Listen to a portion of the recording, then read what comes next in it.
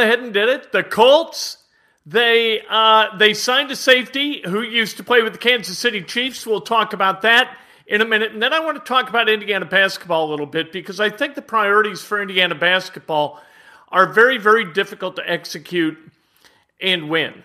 It's really tough to do that, and I think that was on display last night as Kansas won the national championship over North Carolina. We're also going to talk about the Cubs moving statues yet again. The Cubs are nauseating in their priorities, but let's talk first about the Indianapolis Colts on Inside Indiana Sports Now with Kent Sterling. It's Tuesday, April 5th, 2022. We're brought to you by the great people at Johnson's Plumbing. Call Johnson's Plumbing.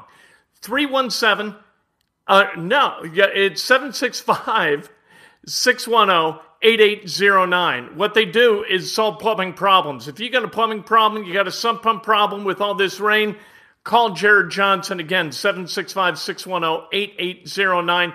Hit subscribe, ring the bell, hit the like button, all that stuff. And for goodness sake, if you want a question answered, donate. And the donation kind of rings a bell, and then I see your question, and I'll respond to it. Otherwise, I just kind of prattle on a little bit. Let's talk about the Indianapolis Colts. They signed a safety today.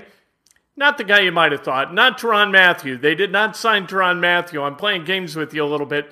They signed Armani Watts, who's more a replacement for George Odom. George Odom was a really good backup safety and a special teams ace.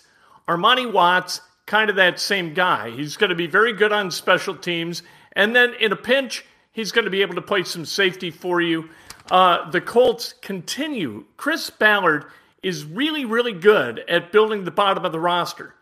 Maybe the best general manager in the NFL at building the bottom of the roster. Sadly, the Colts, they need top of the roster help. And here's where they need it. And then we'll get to Indiana basketball a little bit.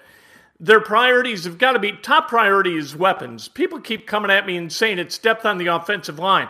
Look, when you've got no one at wide receiver 2 and wide receiver 3, no one. Paris Campbell doesn't count until he stays healthy for more than half a season. All right, so you've lost T.Y. Hilton, in all likelihood. You've lost Zach Pascal. So who you got? You got Paris Campbell, plaster of Paris. We have no idea whether he's going to last a single game in the 2022 season. You got to go get weapons. Because other than that, you got problems, man. You got Michael Strawn, and then where you go, right? Tough. Patman, sure. But the shelves are not stocked with the kind of weapons where you go out and win a championship. That's for damn sure. Then we're going to talk about offensive line depth. Losing Mark Lewinsky and Chris Reed and Eric Fisher, that's problematic.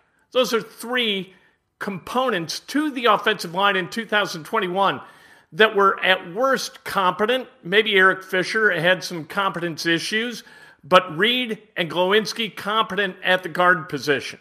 You slide Matt Pryor out to the starting left tackle position, and at right guard, you install Danny Pinter, and you feel really good about Pinter at right guard, but you do need guys to come in case somebody gets hurt, because somebody always gets hurt.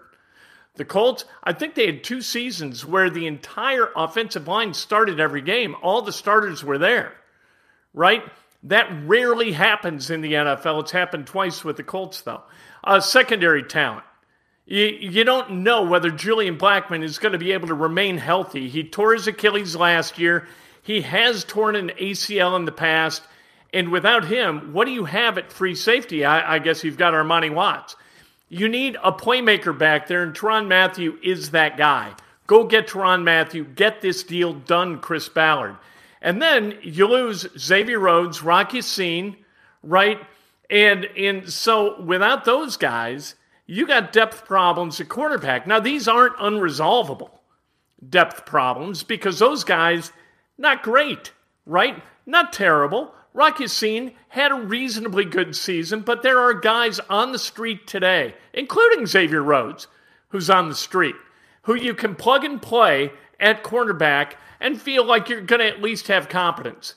You'd like to have more than that. But using the 42nd overall pick to go get that competence at corner, I don't like it. I think you got to get a receiver. But I'll tell you this about Chris Ballard. He is going to let the board talk to him. He is not going to go out and get a guy at a spot. He is not going to draft to need ever, ever, ever, ever. It is not what he does. That is not the way he's built. You can take Chris Ballard at his word. He is always going to do what he believes is the right thing, and he will always believe that the right thing is to draft based upon what the board tells you. He will always listen to his draft board. He's said it a million times. That's what he's going to do. If the best player on the board is left tackle, he's going to take the left tackle. If best player on the board is a cornerback, he's going to take a cornerback. Best player on the board is a wide receiver or a tight end, he's going to do that. But it sounds like the Colts kind of like Mo Alley-Cox and Kylan Granson at the tight end position. Maybe they'll draft somebody to augment those two. We know that Matt Ryan loves his tight ends, right? And then there was a story in the media this week. Do the Colts need a veteran QB backup? The Colts, under Chris Ballard, have never invested in a veteran QB backup, ever. Went out and got Jacoby Brissett, right? But he wasn't a veteran quarterback backup. He became a veteran backup quarterback here in Indianapolis through his work in Indianapolis, right?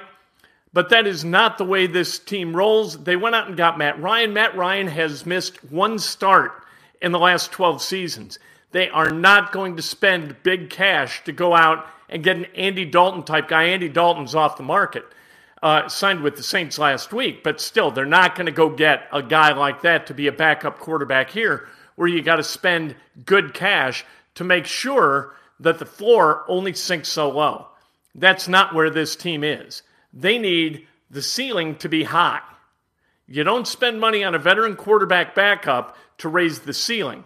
That's to raise the floor, and raising the floor does you no good if you're the Indianapolis Colts. They also need an 8th defensive lineman. What are you going to do? I'm not saying it facetiously. That's the way Chris Ballard rolls. I'm telling you, even at 42, if the best player on the board is a defensive tackle, he's going to pick him. And that's the way it goes. That's who he is. The Colts are not going to trade for DK Metcalf. They're not going to trade for him. The cost would be too great. Unless it was like a straight-up swap like Quentin Nelson for DK Metcalf, which I wouldn't even recommend. And I think people who listen to this and watch this understand how little problem I would have trading Quentin Nelson, despite the fact that he's a really, really good left guard. All right? Glowinski is good people. Glowinski is gone. Let's talk about the Indiana Hoosiers. Because, look, this Xavier Johnson dust up, we know what he did. He was going 90 on North Walnut. He tried to run from the police. He pulled into an apartment complex where he ran a stop sign, parked, tried to swap seats with a guy in the car. So the other guy in the car, not the Parker Stewart guy in the car, but the other guy, a friend, would take the rap for Xavier Johnson. Charged with felony evading law enforcement. And so you've got that charge against him, and then you've got the reckless driving. And none of that matters, and I don't really want to talk about that anymore, to tell you the truth.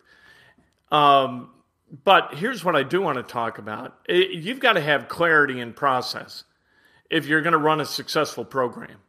And you've got to have clear mission statement. You can't, as a mission statement, say, Indiana basketball is built on a foundation of 4 pillars. Those 4 pillars are winning, behavior, compliance, and academic excellence. You can't do that. You have to have a mission statement that states one goal clearly and succinctly. Indiana basketball wins. Indiana basketball graduates students. You can't have Indiana basketball wins while graduating students. You need clarity in your mission statement, and I don't think that there's any clarity in Indiana basketball, and there hasn't been for a really long time, because Indiana had a good enough coach back in the day where he could do all of those things. When the NCAA wasn't this field monstrosity that couldn't bring justice against a program like Kansas, who's had level 1 violations assessed against the program and its head coach. And then last night, the head of the NCAA, Mark Emmert, hands the national championship trophy to that coach who has yet to be disciplined for the level 1 violations that he committed. It's ridiculous. And it's tragic. Aaron, thank you very much. If you included a question, I would answer it. But thank you very much for the $10. I appreciate it, my man. With Indiana, what Indiana fans expect is this. They expect winning. They expect compliance. They expect the student athletes who play basketball to be chaste in their behavior, C-H-A-S-T-E, not C-H-A-S-E-D. Chaste, we covered that Saturday night, Sunday morning, right? But not the one with the T. You've got to be almost virginal in your behavior at Indiana to have alums and boosters feel good about you. That's what you've got, which is ridiculous. It's a preposterous standard. You've got to graduate student athletes, right?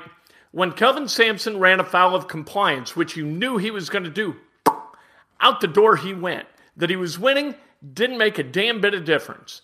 When Indiana has run afoul of behavior, Michael McRobbie, who at that point was the president at Indiana University, came to the athletic department and addressed everybody and said, this crap has to stop. I don't know whether that was after the head injury, after Honor Mosquera-Pereira's DUI, what had happened, but it, he said, could no longer happen if coaches were going to keep their jobs. That's the deal. You can't have those muddied waters. Who did the Colts sign? They signed, Aaron, they signed Armani Watts. That's who they signed. Safety, Chiefs, kind of a replacement for George Odom. So that's what he did. Aaron, thank you so much. I really appreciate it. That's who they signed. It was not Teron Matthew. I kind of played a little game there just to amuse you, I hope. At any rate, Indiana has got to get clarity of thought as it approaches basketball, or it is forever going to be a middle-of-the-road, kind of a 7th to 9th place Big Ten program. And that's the way it's going to be. And nobody wants that for Indiana. But you can't have everything. And so you've got to decide on that one thing. And if that one thing is winning, and Xavier Johnson is going to help you win, you try to figure out a way to educate Xavier Johnson behaviorally so he doesn't do this anymore and put lives at risk on the roads in Bloomington, while being able to play point guard, right, and help you win games. Because right now in the way too early top 25, Indiana, I've seen them ranked 19th, I've seen them ranked 21st. Recruiting momentum is starting to build with the Hoosiers. You got a chance to a window for success here in terms of winning. But if you hold student athletes to a standard that they cannot maintain, if you hold coaches to those standards, you are going to fall short because nobody can do that. You can't sacrifice winning to achieve compliance. You can't sacrifice winning to achieve great behavior.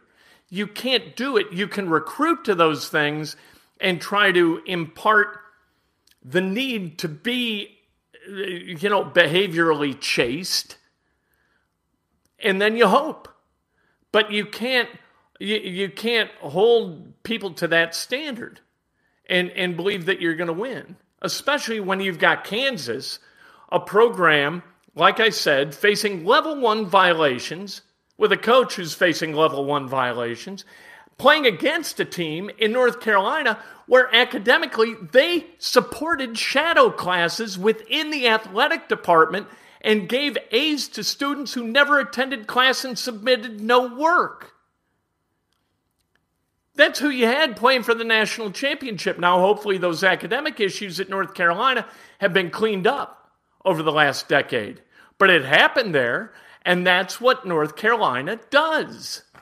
You can't hold Indiana to all these silos of standards and expect them to exceed expectations in all of them. You can't. And I think that we've learned that through the Xavier Johnson malfeasance. The Cubs are driving me crazy. They're moving the statues over into that Gallagher Way Plaza. So where Ernie Banks was, the late great Ernie Banks, where he saw his statue unveiled. They're going to uproot that statue and they're going to move it. Billy Williams' statue, they're going to do that. Fergie Jenkins, same thing. Santo, that statue's going way over there too. You know why? To accommodate a sports book. How about that? Pitiful. The priorities exercised by Cubs ownership, the level of greed that they express through their ownership is absolutely pathetic. It makes me sick to my stomach that I ever became a Cubs fan and that I can't completely scrub it out of my system. Pacers tonight, fan appreciation night. Fantastic. You know what? You're going to see a bunch of guys. You're not going to see Duarte. You're not going to see Miles Turner. You're not going to see TJ Warren. I don't know if you're going to see Malcolm Brogdon or not, but you're going to see a bunch of guys in Pacers uniforms fight hard and try to beat the 76ers, who we hope beat the Pacers because it helps the Pacers in the June draft. That's where we are. Oh, man, it's exhausting being a Pacers fan. Tomorrow morning, but I still watch, and I still actually enjoy it. Watching Lance Stevenson get under the skin of opponents is reason enough to watch, and so we do. Have a great time. If you're going to Fan Appreciation Night, win some prizes, have some fun. We will talk to you tomorrow morning. Breakfast with Kent, bright and early, not as early as normal. Kind of a spring break for us a little bit. We're sleeping in, getting rolling at about 8:30. We're putting up Breakfast with Kent, doing it live. Again, if you want a question answered, donate, and I see the question. It comes in big, giant colors, and I enjoy it. Rocking the haircut, I've never felt cleaner.